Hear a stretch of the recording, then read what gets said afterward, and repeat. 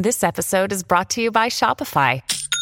Forget the frustration of picking commerce platforms when you switch your business to Shopify, the global commerce platform that supercharges your selling wherever you sell. With Shopify, you'll harness the same intuitive features, trusted apps, and powerful analytics used by the world's leading brands. Sign up today for your $1 per month trial period at shopify.com/tech, all lowercase. That's shopify.com/tech.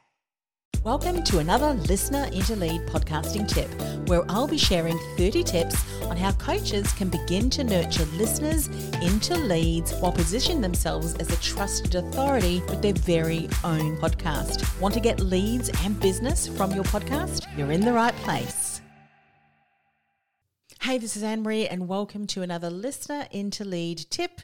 This is tip number 5. I'm still covering some of the mistakes that I made 13 years ago when I started my very first podcast. It was a co-hosted podcast, started it in 2008. Go back a couple of tips and I share a little bit more about why I started back in tip 2, I believe it is. But today I'm covering tip number 5.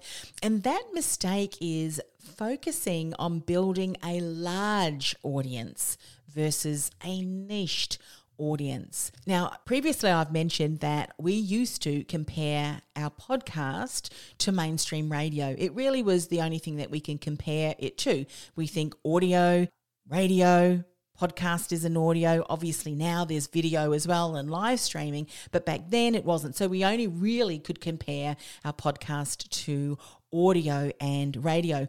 And we know that radio typically finds their monetization strategies on the back of sponsorships and advertising.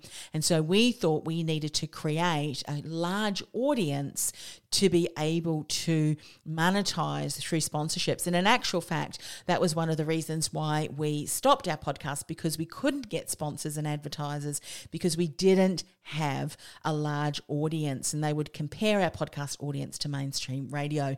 I know even, over the number of years that I've continued podcasting, one of the questions that I'm often asked, do you have sponsors on the show? And I would say 99.99% of the time, I say no, we don't, because I recognize the value of a highly niched audience. And I know that the know, like, and trust that I have built with my community, with my listeners, I do not want to break, because all of a sudden I've got these random ads from organizations that have paid me pittance in comparison to, if my audience steps into my programs, VIP coaching programs. So highly niched audience is much better than a large audience. And I've said it before, I'll say it again. I would much rather have a highly niched, more highly engaged, smaller audience of my ideal clients who love what I talk about, who are benefiting from it, who are hiring me, who are sharing my content and recommending me to their colleagues and people that they know that would, potentially need my services, than having a huge audience of people that maybe are enjoying the content.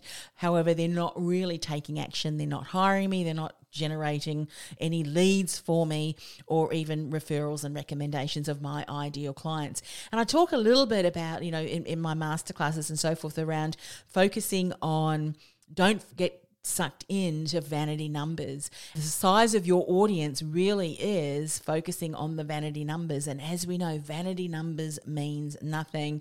And so for you, rather than trying to focus on building a larger audience, have you identified who your ideal client, who that audience is? And are you speaking specifically to his or her needs so that you're consistently building an audience of highly niched, highly targeted individuals who could become paying clients for you? That's what you should be focusing on. And I always say, speak to an audience of one. And when you really are speaking beautifully, cutting through the noise for that audience of one, that audience of one will become 2, will become 4, will become 8 and 16 and so on and so forth. So mistake number 5, focusing on building a large audience versus what you should be doing, focusing on building a niched audience. And that means it could be a smaller niched audience.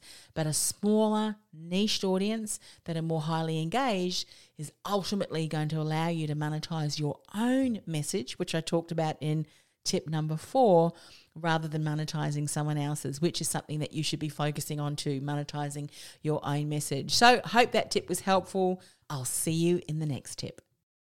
Do you feel like the world's best kept secret and thinking about starting a podcast to build your visibility and reach? Or maybe you've started a podcast but you're just not generating the results you'd hope for. Go ahead and access my profitable and purposeful podcasting masterclass, where I'll show you how, with the right strategy in place, you can begin to nurture listeners into leads from your very first episode. Go to www.podcastingwithpurpose.com/listener into lead. That's podcastingwithpurpose.com/listener into lead. This podcast is a part of the C-Suite Radio Network. For more top business podcasts, visit c-suiteradio.com.